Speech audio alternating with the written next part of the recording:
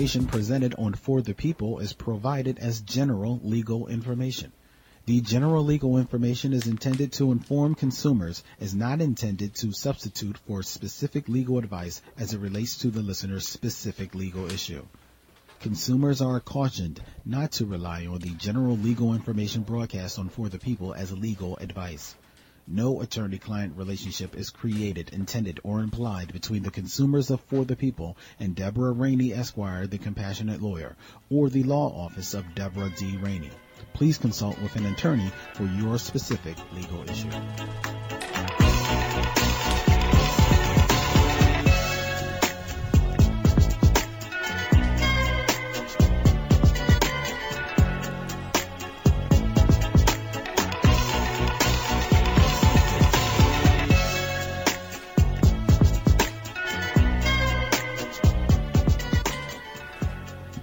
We the people, says the Constitution, created for creating solutions. However, we the people lack the understanding. Legal terms and conditions sound written on another planet.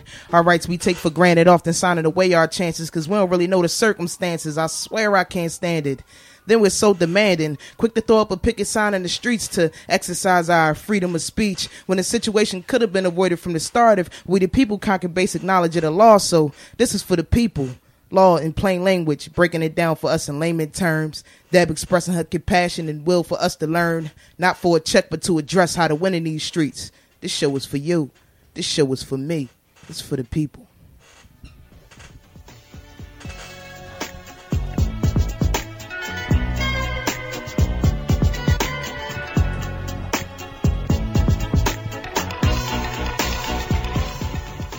What's up, what's up, what's up? This is Deb Rainey, the compassionate lawyer. Welcome to another episode of For the People, Law in Plain Language. I'm excited. We were gone for a week. We went to the beach. We had a blast. First vacation in like 1,200 years. Joining us in the studio tonight, some very special folk. One gentleman in particular, his name is Sujai Graham. He was, by the grace of God, exonerated from death row in California. Sujai, say what's up to the people, my brother. Hello, everyone, and it's a great honor and privilege to be here tonight. I'm Sujai Graham, a death row survivor. I'm in Philadelphia to talk about incarceration and solitary confinement and whatever else people want to ask me as a person that have survived death row. Wow, thank you so much. Joining us also is Miss Phyllis Prentice.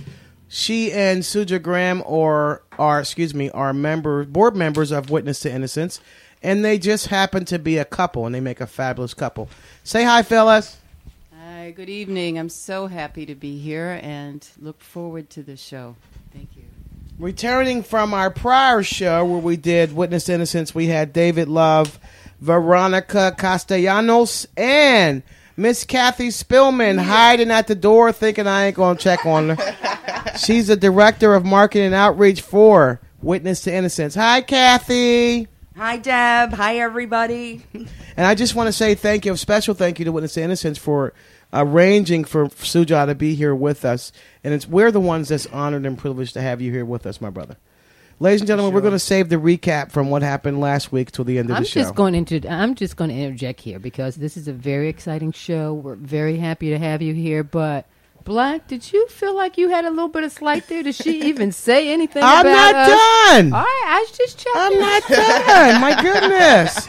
And with me in the studio, as usual, my goodness. Yeah. Try my to clean it up. For the People fam. Black, a.k.a. the Broke Poet. Sup, fam? What's up? And last but certainly not least, simply the producer. Okay. Soon to be the doctor producer baby. She will not be left out today. Maybe I should have just left well enough alone. So, ladies and gentlemen, we are here tonight with Mr. Graham. We're so grateful that he agreed to come on the show tonight. The show is all about Inform Mr. Graham, and it's information for you listeners out there so that you can get an idea of why so many of us are anti-death penalty folks, opponents of the death penalty, if you will. Very, very quickly, because my producer told me I can't do a recap because we're on a time crunch. 2 weeks ago, before we went on vacation, we did a show where we had David Love, the executive director of Witness to Innocence. We had Kathy Spillman, the lady I told you is hiding at the door, and Veronica Castellanos, who is a fellow with Witness to Innocence. Is that right? She's a volunteer. And she's a volunteer. Wow. Hi, Kathy. Hi, David. If you're listening. Hi, Witness to Innocence. If you missed that show, check it out, www.deborahreddylawcom. If you didn't know, you're listening to www.gtownradio.com. G-Town, the what? The sound from Germantown. Ladies and gentlemen, thank you so much for tuning in. I missed y'all. Yeah. But I was on vacation. I had fun. So, I'm jealous. Suja, She didn't mention y'all one time while she was away. Well, she didn't know because she was in the books trying to get her little PhD, so she wouldn't have known. Well, See? She thought about us. Well. So anyway, Suja, let me ask you this first question. How old were you when you first went to strike all that? Where did you serve your time on death row? What state? It was in California. I went to prison at an early age. I was 18 years old, and I went to prison for a $35 robbery that I did commit. And I was sentenced to Let me stop you for a second. You said a $35 robbery? That's all you got in the robbery with $35? Well, maybe $80 or whatever. Okay. But it was Was there a gun? it was a gun involved, but no one was really hurt. Okay. And back then, this was what, in the late 60s? Yes, it was. So they probably gave you a 25-year sentence? Well, at that time, it was indeterminate sentence. for Wow. people. And I was 18 years old. So how did that work back in California? Indeterminate. You had to do a certain amount of time. Who Well- determined when you had done enough to be considered for parole? Was that a parole board decision? Well, it was an indeterminate sentence. They could keep me there for the way the sentence was established at that particular time when I was in prison. I could have stayed in prison for the rest of my life because I was given a life sentence.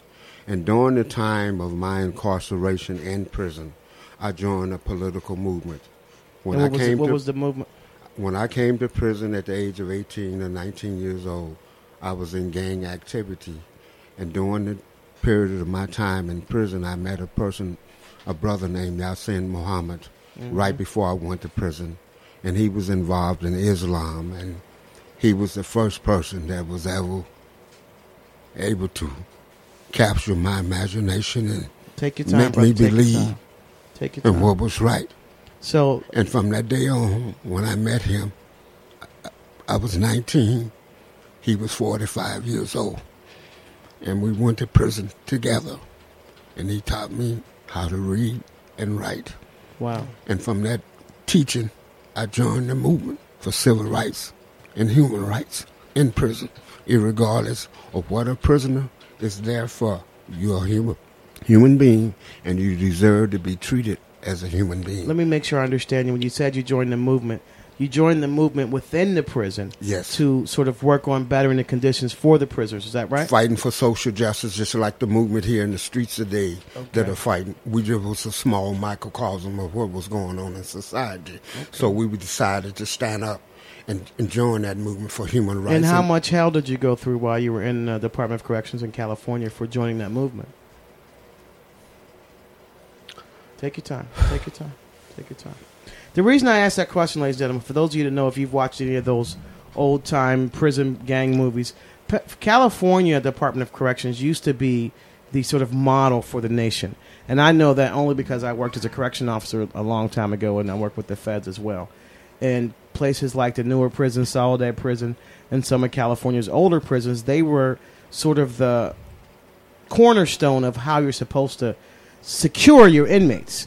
What they weren't telling the rest of the world is that the way they did that was some of the most inhumane and disgusting treatment that an individual can go through while being in custody. So California has both a long history of being a sort of a model for prisoners with respect to facilities and security and the like, but also this blue wall as it applies to corrections officers.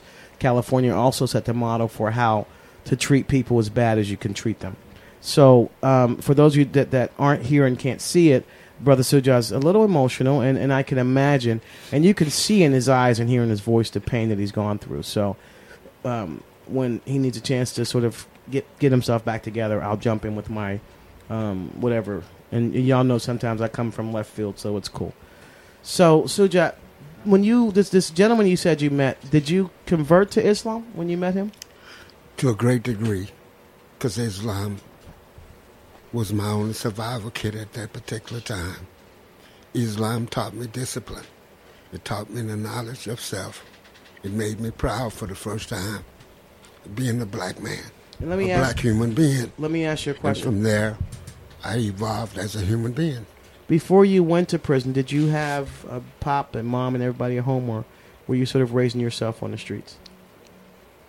I never knew my real father, but I had a second father that was like my father, but I had a wonderful family.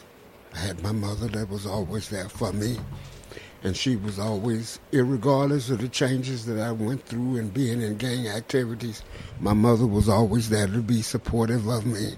And I don't know where I would be today if she'd have gave up on me. But it was due to her mother, my grandmother, that really raised me and gave me the warrior spirit. My mother was a good woman, but my grandmother was a warrior. She taught me how to stand up and fight for social justice. Okay, so I'm going to ask this question, and I'm going to move over so if the brother swing, I can block it. What kind of warrior commits robbery? What was you worrying for when you committed robbery? At that particular time, I was in gang activities. I was a young person, and it wasn't until I went off to prison for my last time at the age of 18 that I denounced my gang activity and joined a political movement, just like the civil rights movement of the Panther Party, fighting for human rights and social justice. I was raised by Panthers in prison. They was the ones that taught me how to read and write and to stand up for social justice. Okay. Before we get there, though, I'm trying to figure out what led you to there. You said you were in gang activity. Back in the 60s, they didn't have the Bloods and the Crips, right? Right. They had the street gangs, like, you know, this holla, that holla, whatever, Yeah. whatever. So that's the sort of gang that you were involved with? Is that what you Right. were saying? It was totally different from the Crips and Bloods. I mean, it had people end up getting killed or hurt, but not at the extent that the Crips and Bloods. Right, And back most then of you the peoples brought in my sticks and neighborhood, stuff, right?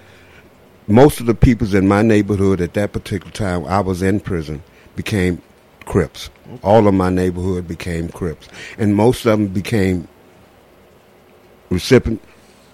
part of the prison institution. And I was a little older, and I was already there. And a lot of them that grew up in my neighborhood, it was on the same street, came into prison and was on the same tier with me when I was fighting my murder trial and fighting for my life. Okay, we're going to get there. When you got that charge for the robbery that sent you in with the indeterminate sentence, had you already had convictions and that's why you got the indeterminate sentence? Or were there other charges that were No. attached to that At robbery? that time, California, if you commit a certain crime, that was an indeterminate sentence. Okay. Was your victim a non-black person? Was your victim white? It was a black person. Okay. Oh, And that's interesting. and once I was sentenced to life in prison, it was there in prison that I began to grow as a human being. And that's when I met Mr. Muhammad, and that's when my whole knowledge began to just germinate, and I denounced my past and joined a political movement for social justice, try to follow the examples of the Panthers, Malcolm X and Martin Luther King, Che Guevara, and all the peoples that came before us that fought for human justice. And as a consequence of that, I was accused of killing a prison guard. And how did that go down? Well, in 1973, November 27, a day I'll never forget. I had been in prison for almost 3 years at that particular time. 3 whole years, that's it? And, Wow. and a guard was killed, and myself and Eugene Allen was accused of starting an uprising, a prison rebellion in that particular institution that I was in. Do you feel comfortable saying the institution?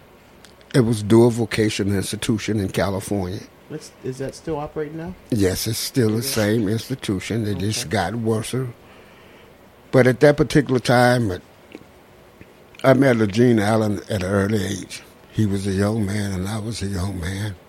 And I remember how meeting him, because he was accused of being in an uprising in a juvenile hall, and he would always walk by himself. And I said, "Who's that young man?" And I said, he said, "That's a little brother that was accused of killing someone in juvenile hall in a riot that broke out, and a white guy was killed. And he not the one that actually did it, and he just don't know what to do. And I say, I'm going to take him under my arms and go talk to him. But that was probably the worst thing I ever did, because he ended up going on death row. Guilt by association? By being with me. And he probably the strongest human being. He was 5'7", weighed about 150-something pounds. And he was one of the most strongest prisoners that I ever met. And when you say he's the strongest prisoner, what do you mean by what he endured? His spirit What he endured was strong. During the time that we was going, I experienced 4 long trials. My first trial, the jury couldn't determine my guilt or innocence, or his guilt or innocence. It was there in our second trial that the jury convicted us and sentenced us to die at San Quentin on a particular day until gas penetrated upon our personhood. We was young people, 22 and 23 years old. And we went off to death row and spent the next 3 years on San Quentin death row. And I can tell you, from 1973 when we was accused until 1981 or 82 when I was released, he was the most strongest person that I ever met. You still keep in touch with him now? Periodically, we have communication, and I just try to help everyone that is in prison. He's a part of a bigger movement. Let's talk a little bit about the incident that actually led to your landing on death row. Before I get into that, those of you out there listening, if anyone has a question, they want to reach out, say something to Mr. Graham, say something to Phyllis, say something to Kathy, or just sort of lend us your voice, lend us your thoughts. Send us some compassion. You can reach out to us, 215-609. 4301. Thank you, Black. Good catch. You can text us at 215-435-4099. Hit us up on Facebook, For the People, Law in Plain Language. Twitter, tweet me at Deborah Rennie Law. Or email forthepeople@deborahrennielaw.com. I swear to God, I'm not drinking. I'm just... It's y'all have to admit, Mr. Graham's story is very, very touching. Sure. It's very, very... compelling, and sitting here next to his brother with these tears in his eyes is making me want to grab some Kleenex. So he was telling us about his having landed in prison in California for the robbery at the age of 18, meeting the brother that he met who turned his life around, taught him how to read, write, and and awakened his social conscience about the conditions in the prison. Is that right, my brother? That's right. The year of the Attica riots, I believe, was 72 or 73. Is that right? 71. 71, and that was In before September. your conviction or your being arrested and falsely accused and the like. Is that right? 18 months later. Was there? This is a question I've always had. Was there any way or any sort of working together, if you will, of all the social groups in the institutions throughout the country? I know that when Attica folks were doing what they were doing, they were trying to reach out to the other institutions in New York and some of the federal institutions. Was there any communication between the groups as that goes? Most definitely. Most people look at what happened August 21st when George Jackson was killed in 1971. When Jonathan Jackson come into the courtroom and he was killed in August the 7th, 1970. When the Attica Rebellion happened in September, people assumed that it was a spontaneous reaction. To a degree, it was a spontaneous reaction to get from under intolerant oppression. But what people have to realize, it was all organized and planned in terms of us fighting for social justice. How it turned out, it wasn't what we wanted to be. Sure. All we wanted to be is a voice for those that was confined. We looked at prison as a small microcosm of what was going on in society. What was some of the more horrendous conditions in the prison that you and your brethren were fighting for that led to the administration zeroing in on you guys and targeting you guys? But because we became organizers. But my question before you get that, what made y'all decide to organize and do this sort of social uprising in the prison? We seen black prisoners and prisoners, but black prison in particular. At that time in the 60s and 70s, it was a lot of racism and police brutality. Black prisoners was falling individually to the collective blows of racism and police brutality. And after so many years of seeing this happen, and we fallen individually to the collective blows of racism, black prisons decided to organize themselves in the 70s and say, we're going to die collective with the possibility of winning. If we don't win, we're going to make sure when you watch your television, you're going to see us on the news, and you're going to recognize what's going on in the prison institution. And that's what gave rise to Attica. That's what gave rise to what I experienced as a human being. Okay, thank you for that. We have a caller. Caller, you're on the air. Thanks for calling For the People. Law in plain language. Who this? Exodus. How y'all doing? What's up, Thomas? How you doing? I'm doing well. I got to wait for Mr. Graham to give a little bit more spirit to that question you asked. The spirit of George Jackson, if he can deal with that, and the BLA, some of the issues that they were confronted with, I think that would give a better opportunity for him to answer the question you asked a couple minutes ago. Did you get what Brother Ford said? Mr. Ford, Suja, started his own nonprofit, Exodus, and it's about and for returning citizens. So this is returning from prison to the society and helping them find their way back in, and demanding and ensuring they have their rights too. In fact, Thomas and his group are responsible for the creation and the push for a constitution for returning citizens. I think what you were saying is to have Mr. Graham talk about the killing of the Jackson. Is that a corrections officer or a prisoner? The spirit of George Jackson. You had the death of, but who the is spirit George of Jackson? George Jackson and the BLA movement on the inside. I think that him giving some focus to that will really give a better comprehension to the question that you were just asking him. Okay, thank you. Okay. So who's George Jackson? Brother, let me try to explain it this way. I grew up under George Jackson in 1971, August the 21st, when I never met George personally. When George was murdered, he was one of the Soledad Three. And he came out of Soledad prison. I never met George, but I was in Soledad prison when George was in San Quentin, when the San Quentin uprising began. It was peoples like George Jackson, the BLA, the Black Panther Party, the Black... Hold on. Y'all can't be saying BLA, peanut butter and jelly. What's BLA?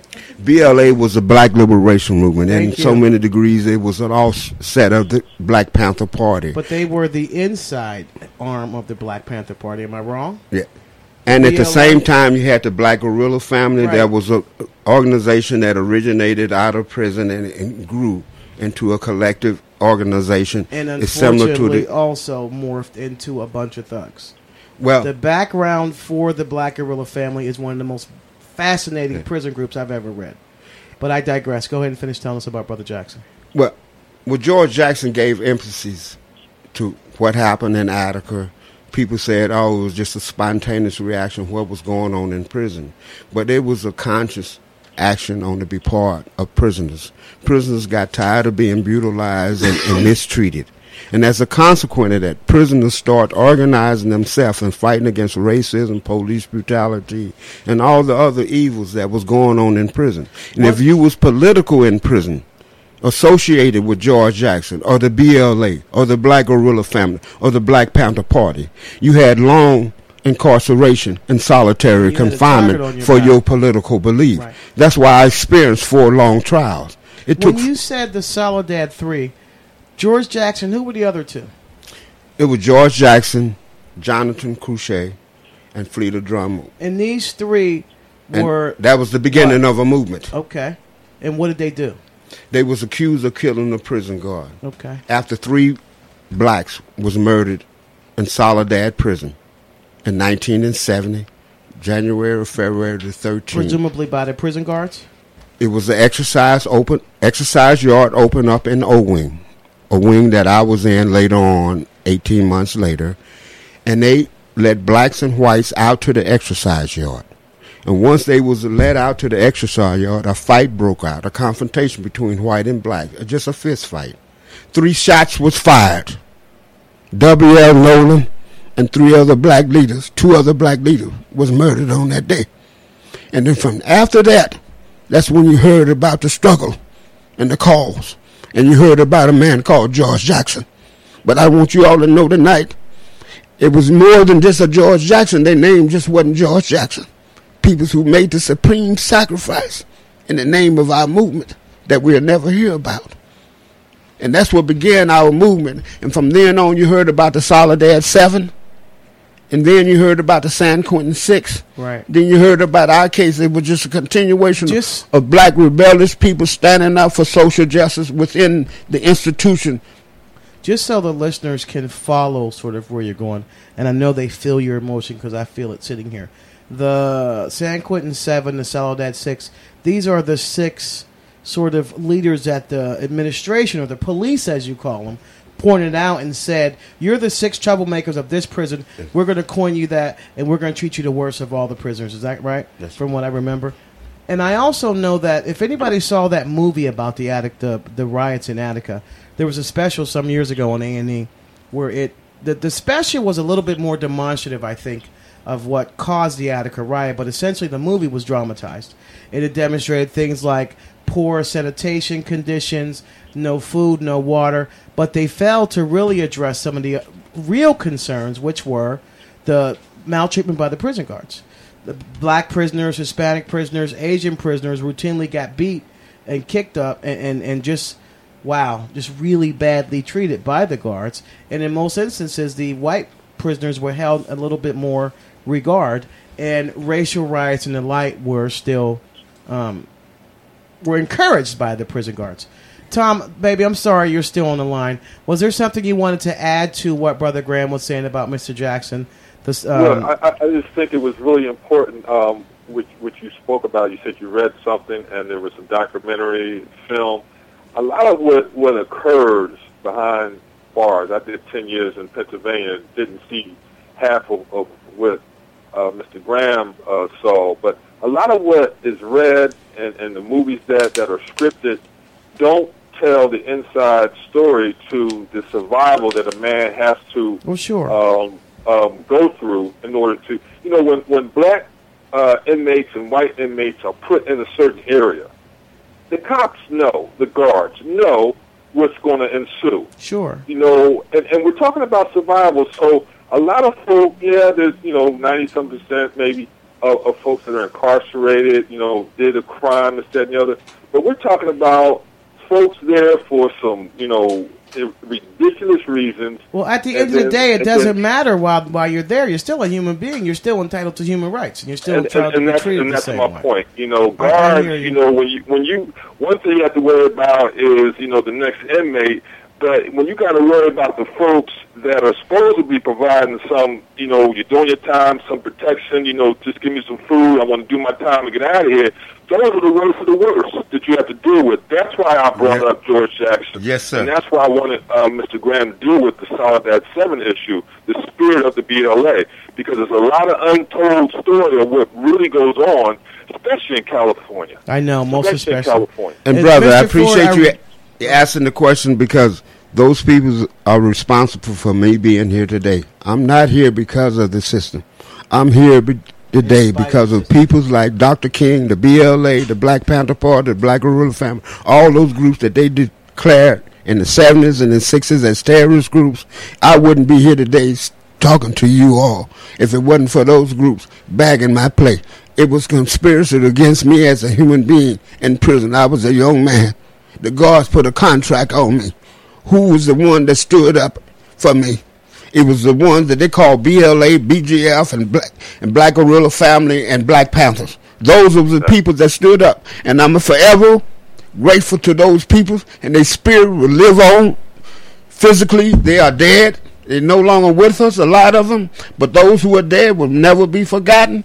And they made the supreme sacrifice in the name of our movement. And as long as I'm living, their spirit will continue to live. Mr. Ford, baby, thank you so much for your comments. Thank you for your contributions, as always. And ladies and gentlemen, this is Thomas Ford of Exodus. Thanks, Thomas. Ladies and gentlemen, for some of you who like me, strike that. I'm a little bit more aware of what Brother Graham's speaking of because of my history, my background, and my being a nosy sort of bitch. I like to read about things and get an idea of what things are about. And having spent the 3 years that I did working in community corrections and in corrections, the one thing that struck me was the lack of qualifications for corrections officers. I mean, you got youngsters 18 years old applying to be state corrections officers, and they're hiring them. They have no idea how to wipe their own ass. They're damn sure not going to know how to talk and communicate and be responsible for the charge of other people. And you hear all these pro-prison rights folks, so lock them up and throw away the key. But at the end of the day, as Thomas said in one of the shows when he came on with us, a lot of those folks who are in jail now are coming home. What are we doing in jail to prepare them to come home?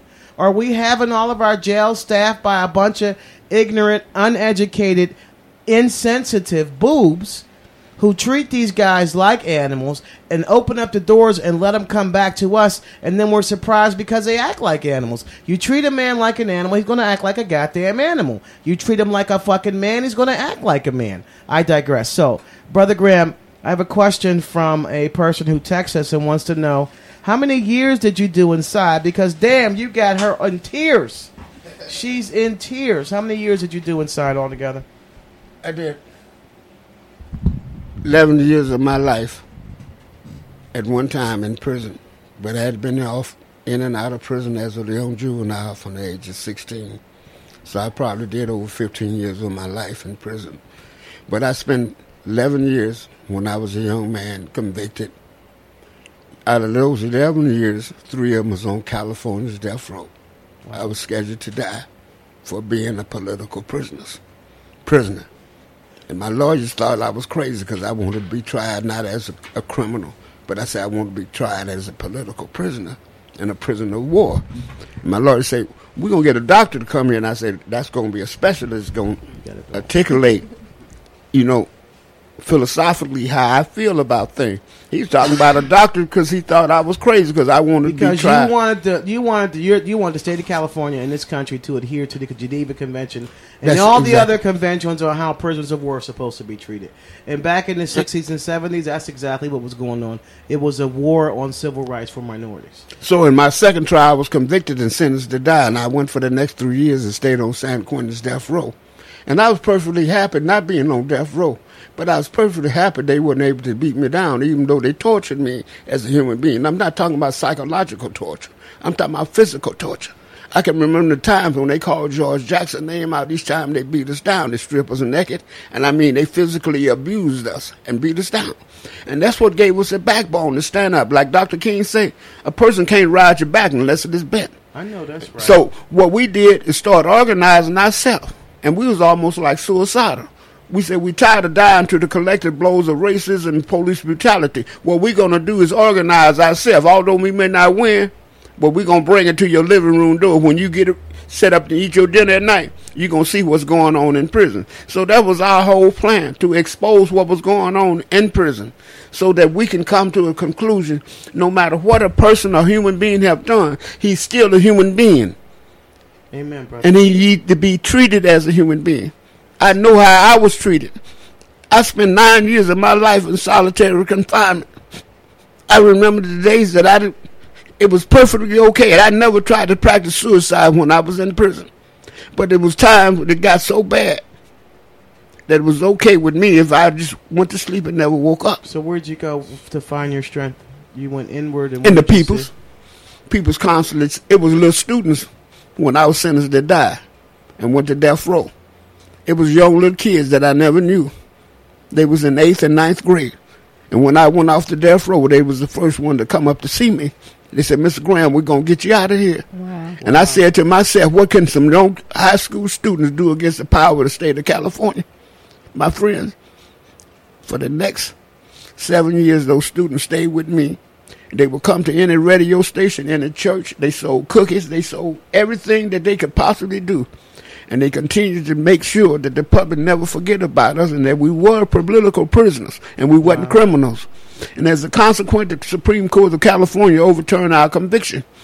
And in my third trial, I thought when they overturned our conviction, I thought I would be going home very soon. But it took me 2 more years. What happened?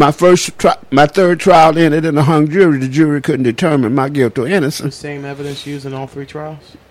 Yes, but it got worse because a lot of people started turning against the state and how they was coerced to testify against us because we was political prisoners, and they wanted to make us look like terrorists. So it was there in my fourth trial, and that was probably the worst, the hardest part of all my years. I come in when I was 18. I was in my 30s. And I had did all the time fairly easy compared to a lot of other prisoners. But when it came to my fourth trial, and they said the jury had a verdict, I couldn't conceive how I could, if the jury found me guilty, how could I go back to San Quentin and start all over again? I was fortunate. And I can remember like yesterday when the jury had me to stand up and say, we find the defendant not guilty. Was that you and your brother? My co-defendant, Legene Allen. And what was the racial demographic of that jury? Well, you would think we have a jury of our peers. Because the case was overturned, we had many arguments, but the Supreme Court looked and seen how they systematically excluded all African Americans off the jury. So they instantly just looked at that and said, you can't do it this way. Because African American that was on the jury, that was supposed to be a part of the jury, they were systematically excluded. African Americans that had their father was a police officer or a judge, because they was black, they was automatically excluded off our jury. They was asked little trivial questions and things like that. And I clearly understand why the prosecutor would do such a thing, because of the racism in our case. Whites coming there in the courtroom saying all blacks look alike, but at the same time they was making identity, definition on who did what. And after a period of time, a lot of these guys started recanting their statements. And it was there after my fourth trial when it finally came to an end. When and they asked you, was your jury all black, all white, or mixed? All of my juries. And you would think, because the Supreme Court overturned our conviction based upon that, you would think my next two trials, we would have some African Americans or peoples of color on our jury. My brothers and sisters and my peoples of Philadelphia and Pennsylvania who are listening tonight. My third trial was Lily White. They couldn't determine my guilt or innocence.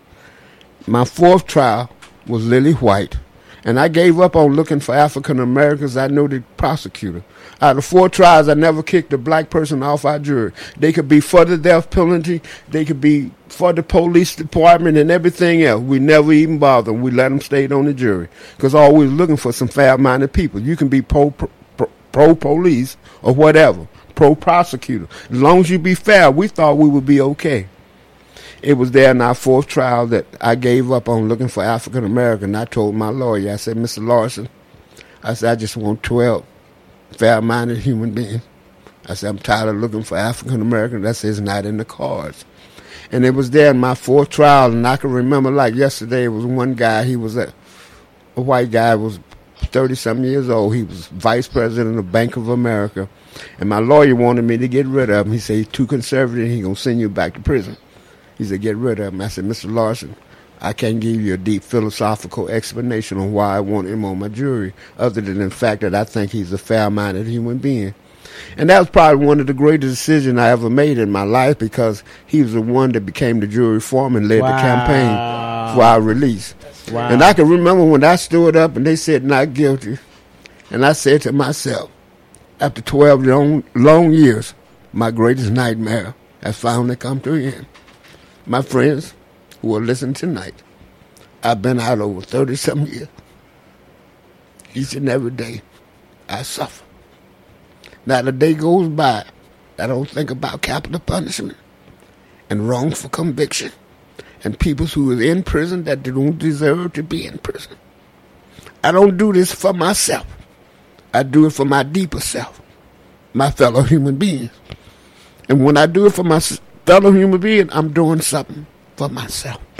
And I want to add that Mr. Graham was in Philadelphia for another event and graciously decided that he was going to come and do our show tonight. He literally is leaving right after the show. Our show was supposed to go until 9:30 tonight, but they have to be out of here at 9 o'clock for him to catch a flight. So we are truly appreciative of your coming in tonight. And giving us your time and sharing with us. And this is G-Town Radio. If you have a question, our number is 215 609-4301. What's the This Is G-Time Radio? That's supposed to be her advertisement. Let's show her how to do it. You're listening to www.gtownradio.com. The what? Sound from Germantown. All right, ladies and gentlemen. That's exactly what I said, but we are not going to take a break tonight. No, we're not. But I just need to say that sitting here and not just watching Brother Graham and hearing Brother Graham, but you can feel the passion, the compassion, the pain, the wisdom, and everything just rolling off of him. I mean, I'm trying to slide away a little bit because I'm not trying to cry on the air, but damn. I mean, and what's amazing is that he's been out for 30 years. And he's not angry, and he's not one of those people who just went off and decided to destroy things, but he stood up and decided to take a stand and do something and be something and tell us some stories. I mean, I can't imagine myself going to prison, period. You know what I'm saying? But then to end up on death row behind some bullshit, my God, I just can't imagine it. So if I don't say this to you before you go, I just want to say God bless you. I'm so glad that you were saved and that you were preserved to be here with us at this moment on this station and to share with us what you've shared with us. Thank you from all of us in the We the People family. I wanted to pose a question to the listening audience as it relates to what Brother Graham was speaking about. And for those of you that don't know, in the 60s and 70s, there wasn't just a civil rights movement for those of us on the outside of the bars. That was more visible to folks, more palatable, I guess, to folks, because you can hear it and you can see it. But imagine the racism that was prevalent on the inside, how horrible it must have been on the inside. On the outside, it was bad enough. But being behind bars, sentenced by the state, being controlled by the state, imagine what inmates had to have gone through. And imagine how horrible it had to be for groups like the Black Liberation Army, the Black Guerrilla Family.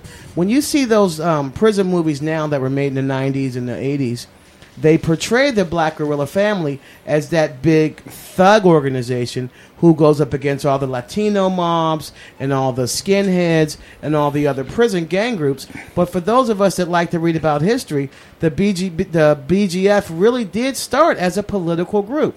And I think after a while, when you got some of the newer, more sort of worldly criminals coming inside and taking over and joining, that's when it sort of got muddled and the sort of way got unclear for what BGF was about. But in the beginning, in its roots, it really was a let's make life inside a prison for not just black prisoners, but prisoners in general better. Let's just make sure we live in humane conditions. Is that right, Brother Graham? Did I get that right? I think you got it perfectly well. And if you guys know the actor Edward James Olmos, remember him? He did a phenomenal movie called American Me.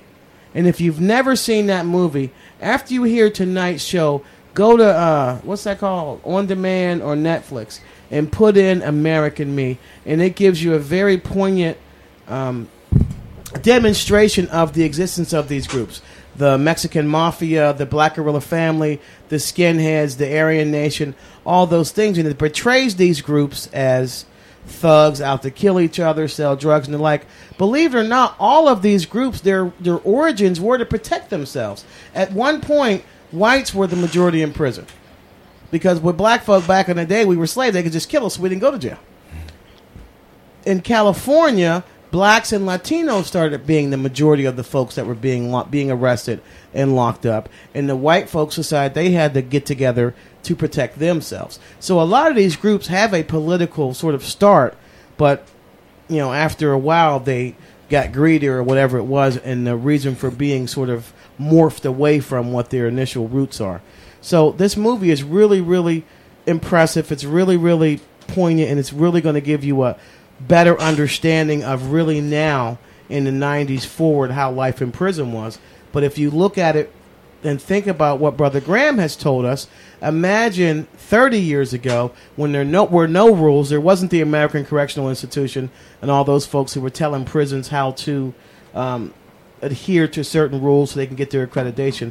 It's a really good movie, so you need to check it out. Brother Graham, if there was something that you wanted to leave with our listeners that was representative of you and others like you who survived the horrors of prison life generally, death row in specific, that leaves you sitting here in front of us now as this compassionate, sort of peaceful teacher? What would that be? And do me a favor, speak into the mic, because this is important. We need to get this piece. Well, I'm just really thankful, not for the opportunity to be in society, but I'm thankful for the opportunity to be in society so I can continue the battle to fight. And those who listen tonight, who have heard my voice, may feel sympathy for me or whatever, but I ask you not to feel sympathy for me. I'm okay. I'm doing the best that I can. If you want to empathize with our cause, that is great. But I'd like to leave you with words of a person that I fought for, and he was eventually executed out of the Carolinas, because a lot of people try to feel sorry for me, and I remember when he was executed and the words that he sent out. And I can't remember all the words that he said, but I remember the words that touched my heart, and I want to leave it with the peoples of Pennsylvania. And it goes something like this. The most happiest of peoples don't necessarily have the best of things. They just make the best out of what comes their way. Happiness comes to those who struggle, those who fight, and surely to those who have searched. For only they can appreciate the importance of those who have touched their lives. We can't go on well in life, America, until we overcome our past failures, heartaches, and disappointments. The most brightest of futures would always be based on a forgiven or forgotten past. We can't go on until we accept the total reality of being who we are. Dr. King helped me tremendously in overcoming my bitterness. As I read Dr. King, he said, if you don't totally forgive, you can never totally love again. And as I got out of prison, I wanted to totally love again. And I said, how can I follow Dr. King after what has happened to me? And I read a chapter where Dr. King say, he or she who is totally divorced of the power to fully forgive is forever divorced of the power to fully love again. I wanted to fully love. Therefore, I forgave. And what made me get the motivation to forgive, he let me off the hook. He said, you have to love everyone, but you don't have to like nobody. So that's what I want to leave you with. Before we leave with that, I wanted to ask Phyllis, who's here not only as a board member of Witness to Innocence. Yeah, I'm putting her on blast. Get over it. She's also Suja's wife. And from what Kathy said, the story of their meeting was really interesting. In less than 5 minutes, Kathy, tell us the interesting story of your meeting, Suja. Phyllis, I'm sorry. Oh, sorry. Yeah. And no, he's not a bigamist. Wow. Well, it's a long story. It's an incredible story. I came as an activist to California. I was part of the Attica Rebellion on the outside in New York. Wow. And I was a young woman, white woman growing up in Iowa, went to school in the late 60s. Is Iowa in America? It sure is. It's in middle America. And it's the ability of people to change and understand and grow. And I learned that New York was part of the movement. It was the anti-war movement. It was the women's movement. It was the gay movement. It was Latino, the Young Lords Party, Black Panther Party. We're in and out of the prisons in Attica. And I got involved with that and helped write a newsletter, prison newsletter. You asked about how people organized through Attica and how they communicated. They weren't allowed to write to each other. So they wrote, we had them write to us. I worked with the National Lawyers Guild, and we were in the basement, had a midnight special, put it together as a newsletter, sent it into prisons. Not knowing back in 1972, Suja was reading those newsletters. So I moved to San Francisco, 79, and I worked as a nurse in the San Francisco County Jail, where Suja was a prisoner and was fighting his third trial. I'd worked at Rikers Island as a nurse before. I'd done work around prison work from political prisoners. And everybody told me, stay away from him. He's out to kill everybody in the white race. Of course, that made me more interested in him. Y'all get it? She's white. From Iowa. And as a nurse there, it was, of course, not safe for me after a while when it became very clear that I was in alliance with him and I was fighting for his freedom and respected him and part of the struggle and left that position, worked on his defense committee. Wow. And went to his 4th trial where he walked out of the courtroom as an innocent man. Wow. He was released that day? He was released that day. It was hard to get him out. Right. Amazing, because he had been so long. The marshal's upstairs. He was in his cell where he'd spent so many days, and he just couldn't get packed up and leave. It was just so overwhelming. Wow. But since we're short on time, it's a long story, but we have 3 wonderful children, 3 wonderful grandchildren, and one on the way. A girl. A girl. 3 boys. So how long have you guys been married? Well, we're not legally married. You're married. We've been together. They've been together for 30 years, 32 years. Wow. Yeah, I think that's pretty married. Pretty married. Yeah, I think it's pretty married. Well, our love, our respect, our reverence, our everything out to Suja Graham, Phyllis Prentice, and Kathy Spillman, Witness Innocence. Thank you so much. Suja, keep doing the work that you do. Sure. More people hear, see, and feel you. That's how people know, because knowledge is power. Is that right, my brother? One other word. Sure. Witness the innocent today, witness the innocent tomorrow, witness the innocent forever. As long as I live, the spirit of witness the innocent would live in the interest of all humanity. God bless you, Suja. Phyllis. Kathy. What? Thank you for bringing them. Thank you for coming. God bless you guys. Can I just give out our website? You sure can. Please do. Okay. www.witnesstoinnocence, that's INNOCENCE.org. Please look us up. And for folks that do not have the internet, your phone number is 267-519-4584. You can also find them on Facebook if you need to reach them and you cannot find them. You can always reach us here at the station at 2020. Oh my She's goodness. horrible. 215-609-4301. There's also a website for Suja that I found, www.sujagram.org. SHUJ as in Juliet, Alpha, GRAHAM. Ladies and gentlemen, let's give a big, y'all can't, but just pretend like you're saying a big hand, love and kisses and warmth and good thoughts out to Suja Graham, for sure. Phyllis Prentice, and Kathy Spillman of Witness Innocence. Guys, thank you so much for joining us. Enjoy your train ride home.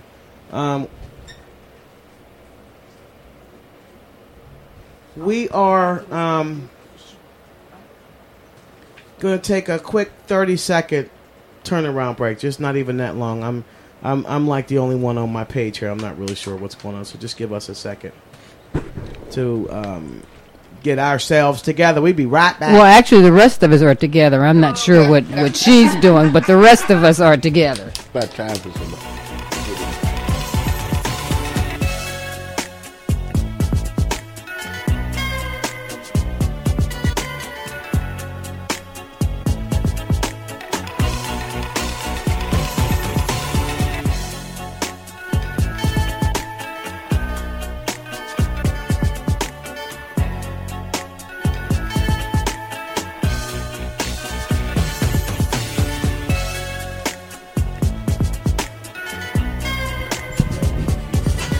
Okay, folks, so the rest of us knew, everyone knew. Format of the show a little bit. They just didn't tell a bitch, and I ain't know what was happening. So. Well, she don't anyway, listen to us. Suja and Phyllis have to make their train to MD, to Maryland. It's not Maryland, it's Maryland.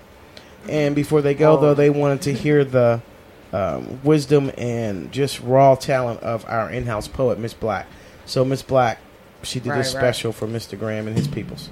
I gotta bear with me. I just wrote this one. Try to get through it, though.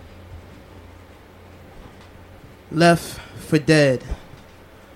Bullied into non-existence by justice. Life becoming a distant memory by the system we trusted unjustly. Truth unsaid. Lies being fought for with rage and war, in prison without proper cause, but seeming so sure of blood shed upon innocent hands, cast away without a second thought, an innocent man. I can't imagine this. But then again, I can, because it happens right before my eyes so often it no longer comes with surprise. People die without reason. And we allow the changing of seasons. It doesn't embed our minds or rattle our sleep. We just live on continuously until it happens too close to home. I can't imagine children sprouting into adulthood without a father they only know through a glass, or a mother they only hear through a phone. But here in America, this is our song. No justice and purity, no love, no loyalty, no honor, no security from homeland security. Perhaps there's hope. The exonerated exoneration made a statement to this nation. We are still willing to stand for what we believe in. Transparent is the justice system's treason. We will fight for this death without reason. This I didn't imagine. I've seen it, or rather bear witness to the release of the innocent left for dead, fighting within an inch of life for life, left for dead, but still alive. Wow. Thank you, Black. Wow, Black. Thank you, my brother. I want that too. Wow. Wow. Wow. You made my year. Thank you. Wow. Suja Graham. You made mine. Believe Phyllis Prentice. Kathy Spillman. David Love. Jennifer Castellanos. I got it right.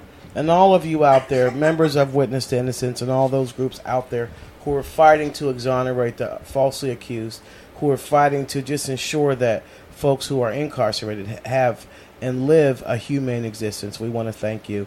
Ladies and gentlemen, don't go anywhere. Our guests have to take their trains, but we are starting our new format, and our producer has promised that she has something special in store for you.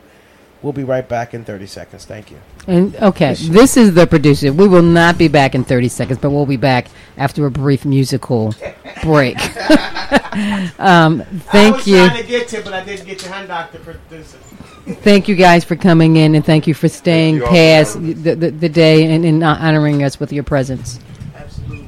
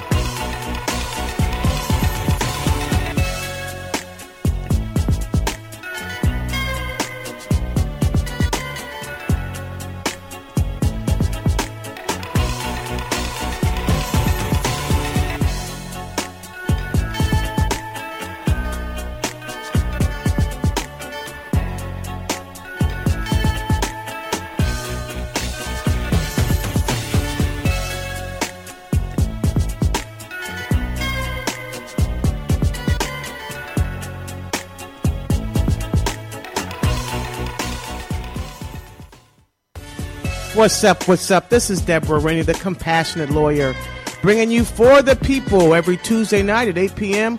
on gtownradio.com.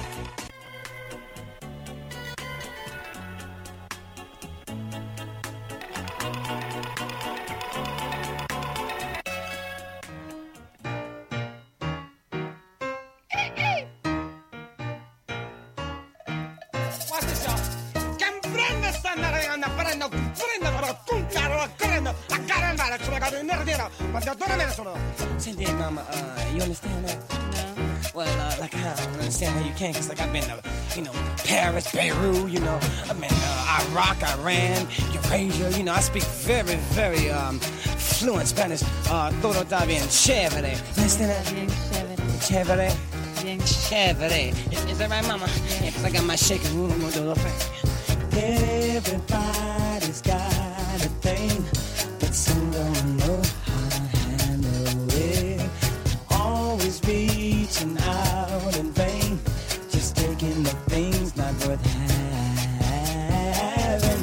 Don't you worry about a thing. Don't you worry about a thing, mama. 'Cause I'll be standing on the side when you check it out. You say your style of life's a drag and that you must go other places. But just don't you feel too bad when you get fooled by smiling faces. But don't you worry about a thing. Don't you worry about a thing, mama. 'Cause I'll be standing on the side when you check it out.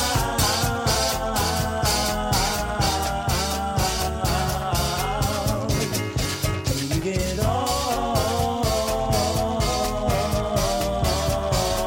your trip, don't you worry about a thing.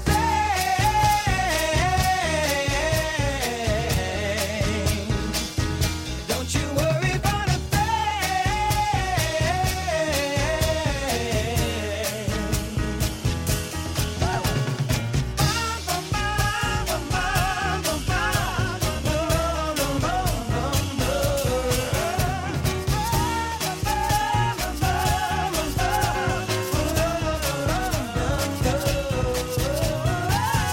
Don't you worry about a thing.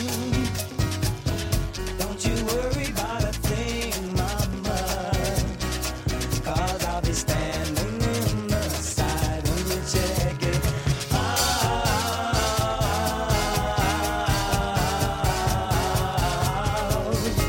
When you get off your trip. Hey, everybody needs a change, a chance to check out the new. But you're the only one who see the changes you take yourself through. But don't you worry about a thing. Don't you worry about a thing, pretty mama. 'Cause I'll be standing in the wings when you check it out. Don't you worry about a thing.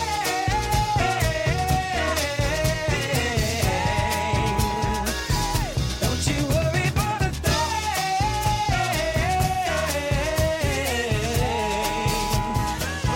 Don't you worry about thing.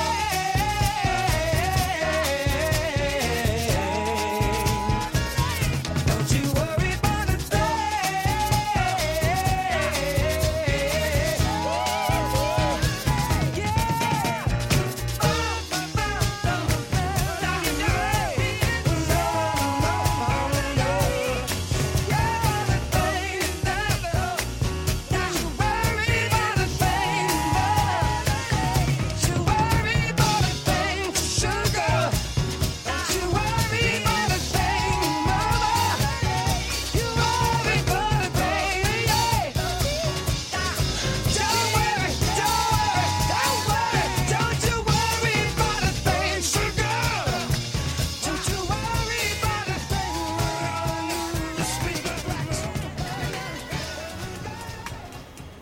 Welcome back to For the People, Law in Plain Language. I know all y'all old heads out there knew that was Stevie Wonder. Don't you worry about a thing. We want to thank those who were blessed in being able to hear that heart-wrenching story of Brother Sujah Graham, his wife Phyllis Prentice, and Kathy Spillman. They had to make a quick exit to catch their train back to Maryland. Brother Graham was here earlier today speaking at Temple University and various spots throughout the state, trying to impress upon the legislature, those that oversee the prisons, the need to outlaw solitary confinement. And from what I understand from the folks who were present, he once again gave a powerful speech with respect to his experiences on in solitary confinement during the time of his incarceration. I made some comments with respect to the Black Guerrilla Family, the BLA, and other groups like that who got their initial starts as bona fide political movements. These were bona fide movements for prison reform, for human reasons, for humane treatment by the administration, the COs that the inmates call cops on all inmates, but in particular back in the 60s and 70s on African American inmates. And we received a text message from Brother Ford because at some point I made the comment that the Black Guerrilla family had morphed into thugs or something along those lines. Let me be perfectly clear for those of you who are students of the political movement as it relates to humane treatment in the inside the walls. I did not mean to say that the Genesis, the groups, the original groups, that is, the BLA, the Black Guerrilla family, and those like them, started as thugs. I didn't mean to say that at all. But let's be real. Now in 2000, if there is a contingency of BGF left anywhere in this nation, what political movements are they involved with? What political ideologies are they holding on to? So, Mr. Ford, if you care to text me back and give us a shout, because he wrote not thugs, revolutionaries. Jesus, Mahatma Gandhi, Malcolm X, Martin King. I'm not sure who Martin King. You talking about Martin King, the Mormon, or Dr. Martin Luther King? John the Baptist, Tyrone Wirtz, Angela Davis, Ung. He just showing off his knowledge. That's all that is. Aung Ryan Suu and Nelson Mandela. Well, let's separate out some of the folks who we know a little bit about. Nelson was sent to jail for political reasons. Nelson wasn't sent to jail for committing criminal acts. Does that make a difference? It does, to a small extent. If you don't agree with me, you know the number, 215-609-4301. Am I saying that if you went to jail as a criminal, you couldn't have had a political awakening and changed your ideology and your thoughts? No. Brother Graham was a prime example of that. He went to jail at 18 for robbing somebody of $35, and I think he tried to admit it was 80, using a gun. And he had a political awakening. And what was amazing was that the sentence was an indefinite sentence. Wow. You had in Pennsylvania, we have sort of an indefinite sentence, but only as it relates to juveniles. Well, juvenile court have right, and so that's pretty scary to know that back then he got an indefinite sentence for robbery, and it may have had to do with the fact that there was a gun involved, and he was a brown man, and the person he robbed was a brown man too, which was surprising. I thought the guy was white to have gotten a indefinite sentence. But we were hoping to bring shows like this to you so that we can sort of get on that bandwagon to try to change not just change, but sort of educate folk on those hot button topics out there, particularly the death penalty. And what I was meant to say about our show that we did 2 weeks ago, Witness to Innocence, with David Love, Phyllis Spillman, and Veronica Castellanos, and I keep saying that to make sure, of Witness to Innocence. We talked about the death penalty. We actually had a caller who was a proponent of the death penalty, and she said something that was interesting. She said, so long as there was an orgy of evidence to prove that person's guilt and they committed a crime like rape or molestation of children, then it's okay to put that person to death. And it's important for when folks call the show, even if I don't agree with their opinion, that they have an opportunity to voice what it is that they're feeling. And y'all know I wanted to say to her, who's having an orgy, just to throw her off her game, but I didn't do that. I was being nice. I was being friendly. You know, and I think anyone that knows and loves Deborah Rennie and knows her lovely side, I was shocked that she did not. Sorry, Deborah's pointing to something. Is your mic on? Because we can't hear you in our headphones. Okay. And she's looking at me like, I'm getting my PhD. Yes, I am. So I'm not sure what I said. What did I say? I don't know. If those that know Deborah, those of y'all that know Deborah know something.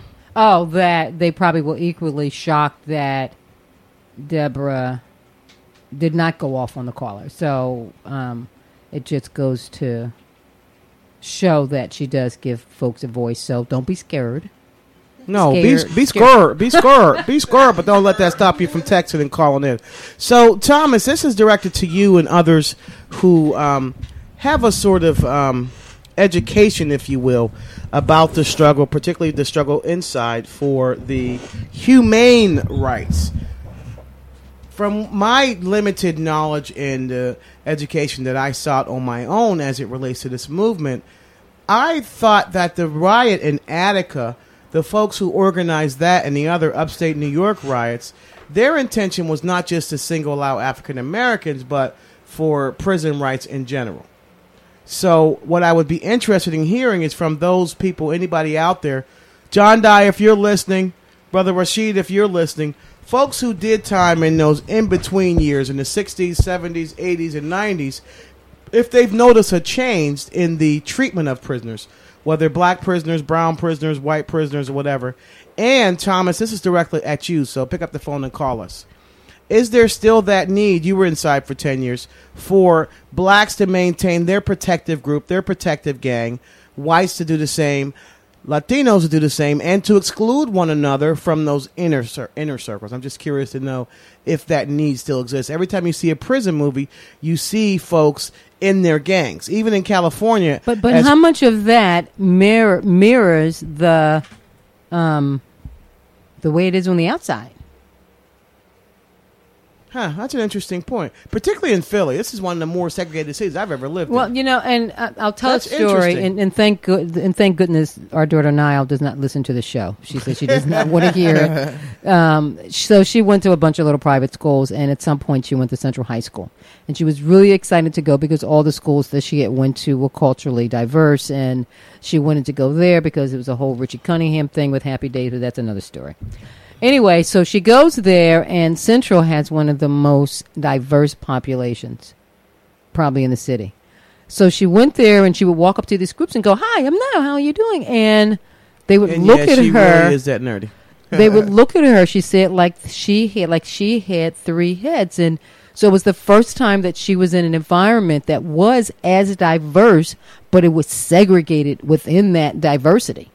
And Central prides itself on saying that they have all this diversity, but there's nothing that's done that makes them get together or tear down those walls. I mean, that incident happened in South Philly, I want to say a year ago. With the Asian school. With the Asians. We did, before we left for somewhere, I did a candlelight vigil something. For victims of homicide. Victims of homicide. And a young lady was there, was a friend of hers got killed, or she got beaten up. She was got beaten up, and she could not even. Right, she could not even. I was so moved by her speaking. Several people had to come up and kind of get her through the evening, and kind of like Mr. Graham this evening. It was that touching, but it still happened. So I'm not that shocked that the inside looks like the outside, then acts like the outside.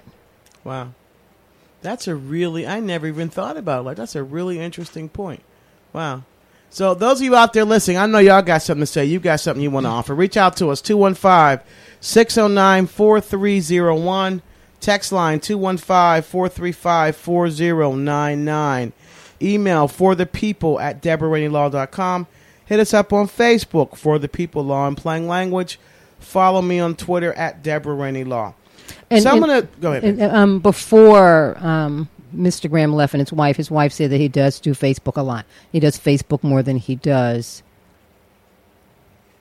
He does Facebook more than he does the website. So if you want to reach out to him. So touched by him, I didn't do my usual newsy sort of drawing and pulling and all those other things. Oh, yeah, you didn't put him on the spot. Because he was so emotional just sitting here. I mean, the tears were just rolling. And interestingly enough, and what he said was it's been 30 years. Right, exactly, 30 years. So, and I said to him before he left that he needed to think about hooking up with some sort of a support group, therapist or something so that he can get some of that out. And no doubt that's a lot of pain. But ladies and gentlemen, it was amazing to see him sitting here. You didn't feel the anger, the terror, the bitterness, all those things that you would expect for what he's been through. So that was amazing. But I think that all of us, once you go through some trauma, that post-traumatic stress disorder is a bastard. And even 30 years later. And a very, very jealous bastard, and a very, very encompassing bastard, and you need to not ignore it. So I said to him and his wife and gave them some information that I think that they should probably reach out to a therapist or someone so he can have a different sort of forum within which to share his pain. Not just always telling everybody else, but being able to tell someone and getting some love and some feedback. But you know what? That. Even with that, I'm not sure if that's possible. Sure. I mean, I know that I've mentioned on another show that I'm a survivor of domestic violence, and I am 35 years out. And there's sometimes, and I tell my story walking, and there's sometimes that I can tell that story and I'm fine, and other times I'm not fine. And when I started doing on a more regular basis, so I can't even imagine what he's going through because he's doing this all the time. When I started at the beginning of the year becoming more involved with Women Against Abuse and telling my story, it was, okay, if I'm going to them tomorrow, I can't plan anything for the next day because I was a basket case.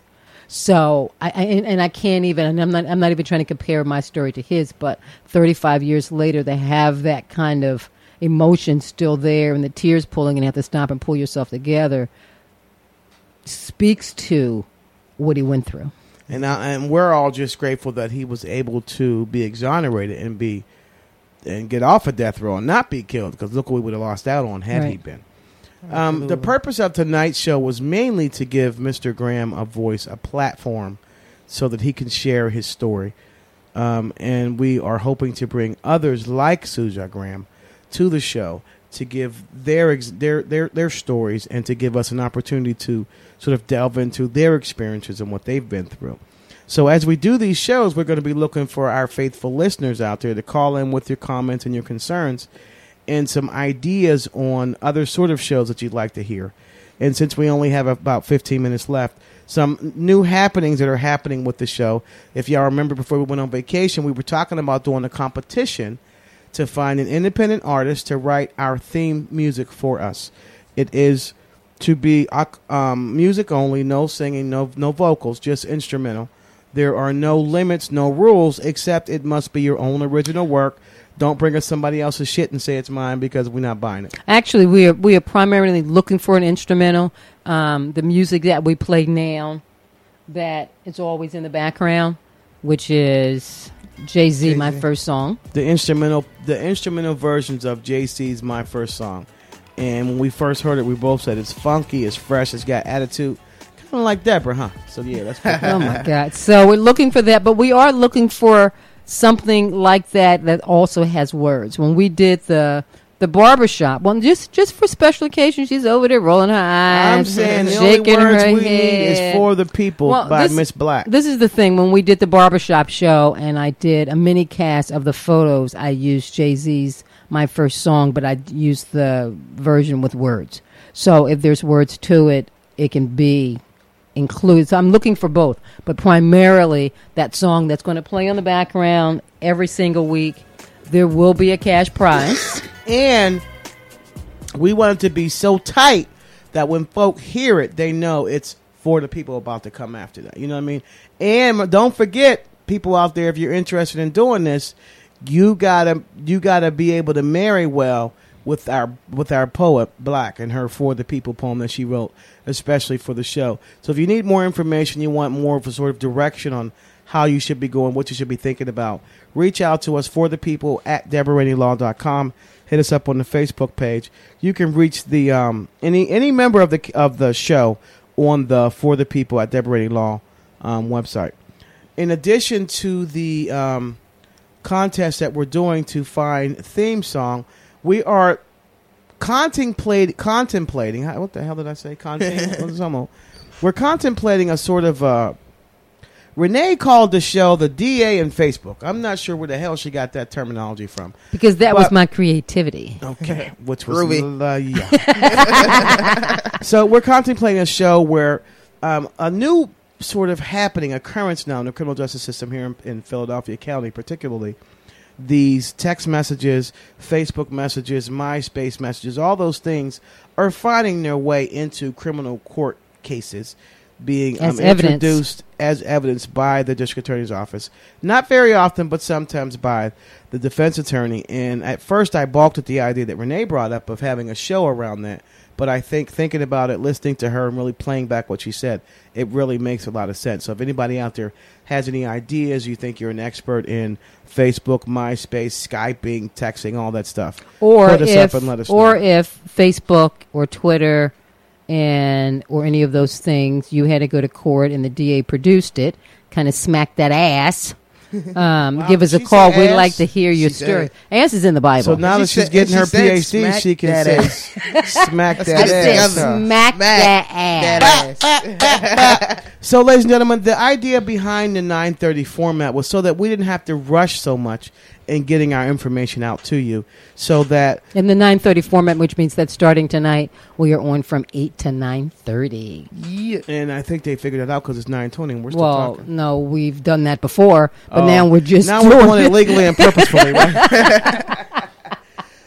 By the by, 2 weeks ago when we were on the air, I got a text message from we're not going to say who she is. Hi, Mom, and she said I needed to wipe my wife's. I needed a bar of soap. I actually brought a bar of soap, but I left it in the car. I was going to suck on. I was going to suck on the soap and talk on the microphone. But anyway, for those of you who are new listeners to the show, it was my endeavor, and I'm still working on it, to not swear so much and to sort of try to clean up my language. But sometimes there's just no substitution for shit, damn, or fuck. Is that better, Mom? Fuck. Can I say fuck? No. But since there's no FCC, I should be able to say fuck. But that's going to be my new word. She's going to say fudge. Fudge is corny. I can't say corny. Fuck that. And Miss Black has a new title. She does, and her new title is Play the background music, baby. Dun, dun, dun. By the by, Serena Soul Brown. What's up, girl? What's going on? The new title is and they're all looking at me. Creative writer. It was something else. Content writer. Oh, because the all of the when you go to Podomatic and those places and read about the recap of the show, all of that is written by Miss Black before she leaves the show each night. So we needed to come up with a title to go with that name. And I am still by darn it. I'm not sure what by darn it is. I am still looking for a musical director. I suck when it comes to the music selections. I am told that I play the same 6 songs. So if you think every Tuesday, one of them has to be Gil Scott-Heron. I didn't do it tonight. I purposely didn't. Oh, good. So if you think that you have some DJ skills and kind of up on some current music and some classics and can fit the music into whoever our guest is and our topic for the evening, please reach out to us. I'm looking and for understand, a musical y'all, director. don't be signing up because you're trying to get paid. This is a volunteer show. It's about the people, for the people. And like Black said in that poem, not for no check, but to address how to survive and win in these streets, hit us up. Please don't contact us if you're expecting to get paid. No one you hear on this mic gets paid. Our guests come in and give up their time so you can hear about them and know what they offer. We come in and give up our time so we can make sure you understand the law and break it down for you in plain language. In other words, you're not getting paid. And for the if music, you want to volunteer to do it, please reach out to us. We're really serious. Vote any aspiring interns out there. You can put that on your resume. If you are a photographer, you don't even have to come into the show to do that. You can just email Renee musical selections. But understand the music has to be tasteful because at the end of the day, we are a legal show, legal information show. We had a photographer, Miss Q, and she had some stuff she had to do. So we're also looking for someone who can be here Tuesday nights starting at 10 minutes to 8 and lasting until 9:35 to take photographs and help us keep our photographs. And that is not CP time, 10 minutes to 8. Yeah, that means we're for real 10. That means like 7:40.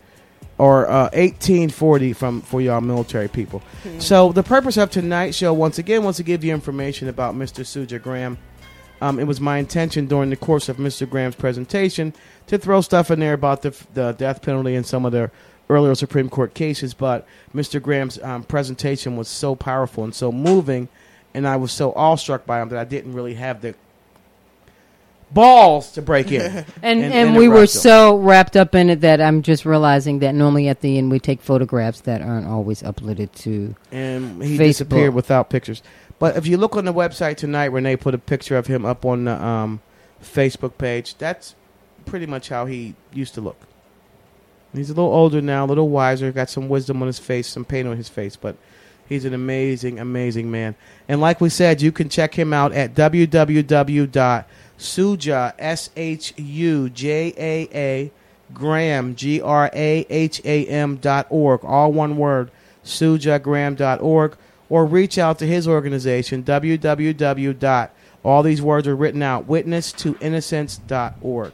And actually, I was told that he does Facebook more than he does the website. So if you're on Facebook, reach out to him on Facebook. And if you heard the accent, yeah, he's from Louisiana originally. So you heard that Louisiana accent. So we want to thank y'all for hanging out with us. Pass the word. Next week, we're going to be talking about what, producer? You got the calendar? We are going to have a terrific guest. She's so and we are going to be talking about some really dynamic topics. Tomorrow, ladies and gentlemen, from 3 to 5, that tells you she has no damn clue. From 3 to 5, right here on G-Town Radio. Tune in for the Sexy Soul, Serena Soul. Wow, Serena, I tried to be cool getting it out, and I just messed that all up. Let me try again. The Sexy Soul, smooth sounds of Serena Soul Brown, right here on G-Town Radio from 3 to 5. Also, tonight at 9, there was a tournament here in Germantown. Tournament? I saw it on the community calendar, and I can't remember if it was a Bid Whist tournament or a Spades tournament or something. Is that tournament like a tournament? Oh, thank you. It's the word is tournament. That's how it's pronounced. But the Philadelphians say tournament because I had to figure out what the hell that was. Tournament is a tournament, not a tournament. Well, it's not like water either. It's water. Ladies and gentlemen, thank y'all for checking us out. Okay, my producer's putting her finger up. Sorry, go ahead. Some of the shows that we do have upcoming is we have 2 young men who are in their late teens. They're still on the good side, not stepped into the bad side yet. They are skirting over that line. Mamas are up to their ears, so we're going to have them in the studio. And they're going to tell us what it's like being in their little young shoes and what they need, and people like them. They need for us to stop preaching at them, but what else do they need from us? They're going to be in here to talk about that, and we're going to surround that show around juvenile issues. And we have someone from the Philadelphia prisons talking about education that's available in the prisons, how that works, who's eligible.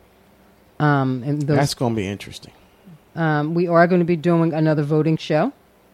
That's going to be coming up. The voting law, for those of y'all that care, the voting law was challenged in Commonwealth Court. That's the court you go to when you're challenging something involving the state. The Commonwealth judge said the law is constitutional, let it stand. The powers that be, the Democrats, appealed to the Pennsylvania Supreme Court.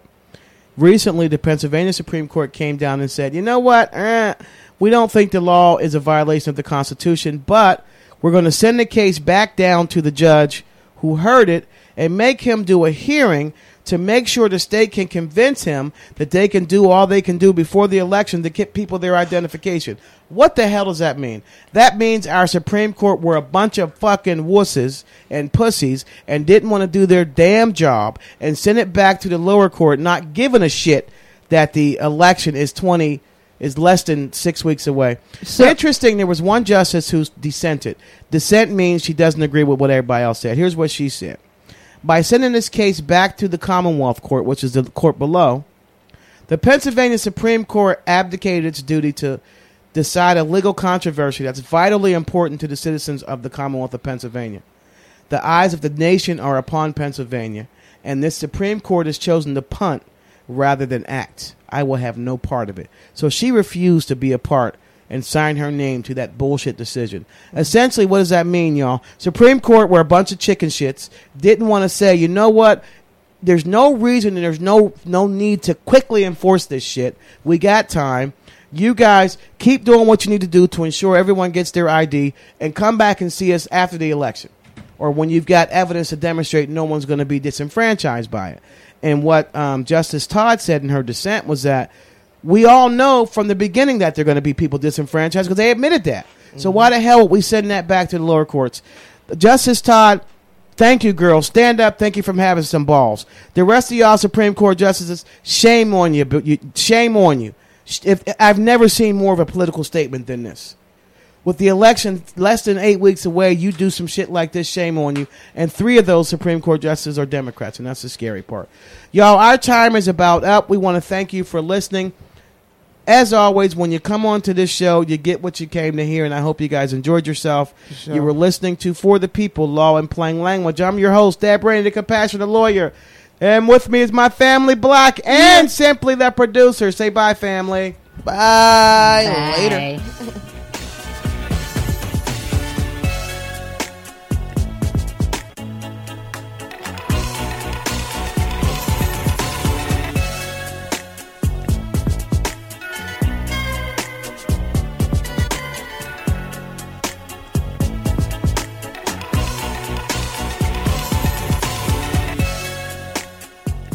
information presented on For the People is provided as general legal information. The general legal information is intended to inform consumers, is not intended to substitute for specific legal advice as it relates to the listener's specific legal issue. Consumers are cautioned not to rely on the general legal information broadcast on For the People as legal advice. No attorney-client relationship is created, intended, or implied between the consumers of For the People and Deborah Rainey, Esquire, the compassionate lawyer, or the law office of Deborah D. Rainey. Please consult with an attorney for your specific legal issue.